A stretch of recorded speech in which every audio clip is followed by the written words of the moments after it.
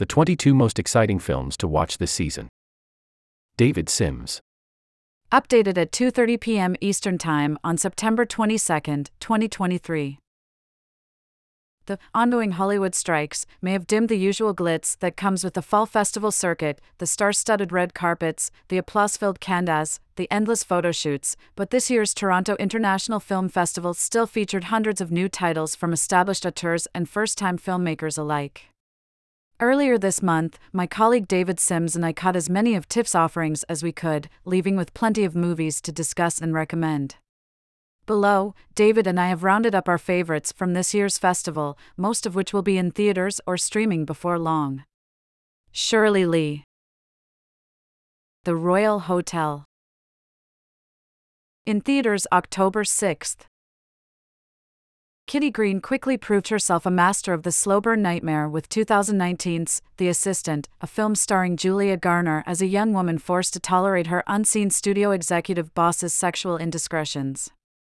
In her follow-up, Green casts Garner as a young woman backpacking across Australia with her best friend, Jessica Henwick. When the pair take bartending jobs in a male-dominated remote mining town to make some cash, they dress for work, not for play, no skirts, no heels, and even claim to be Canadian to ward off judgment about their American backgrounds. But the line between a gaze and a leer can be terribly thin, and the Royal Hotel shows in taut, tense sequences how being accommodating only works so well as a defense mechanism. Shirley Lee. Enjoy a year of unlimited access to The Atlantic, including every story on our site and app, subscriber newsletters, and more. Become a subscriber, https://accounts.theatlantic.com/products/?mark source =loss-inventory and referral=loss-inventory. Anatomy of a Fall. In theaters October 13th. The winner of this year's Palme d'Or at the Cannes Film Festival, Justine Triet's French legal drama is amassing buzz as one of the fall's clear arthouse breakouts.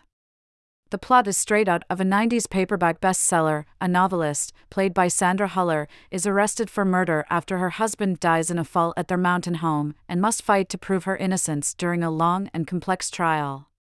But Triet's film delves beyond the thrillingly showy French legal system and into the intricacies of a troubled marriage, asking the audience to consider whether every subtle sign of decay in a partnership should amount to motive. The film works largely because Huller, a German actress probably best known for her role in Toni Erdmann, gives an extraordinary performance already being tipped for Oscar success. David Sims. Never miss a story. Start your free trial. Uncompromising quality. Enduring impact. Your support ensures a bright future for independent journalism.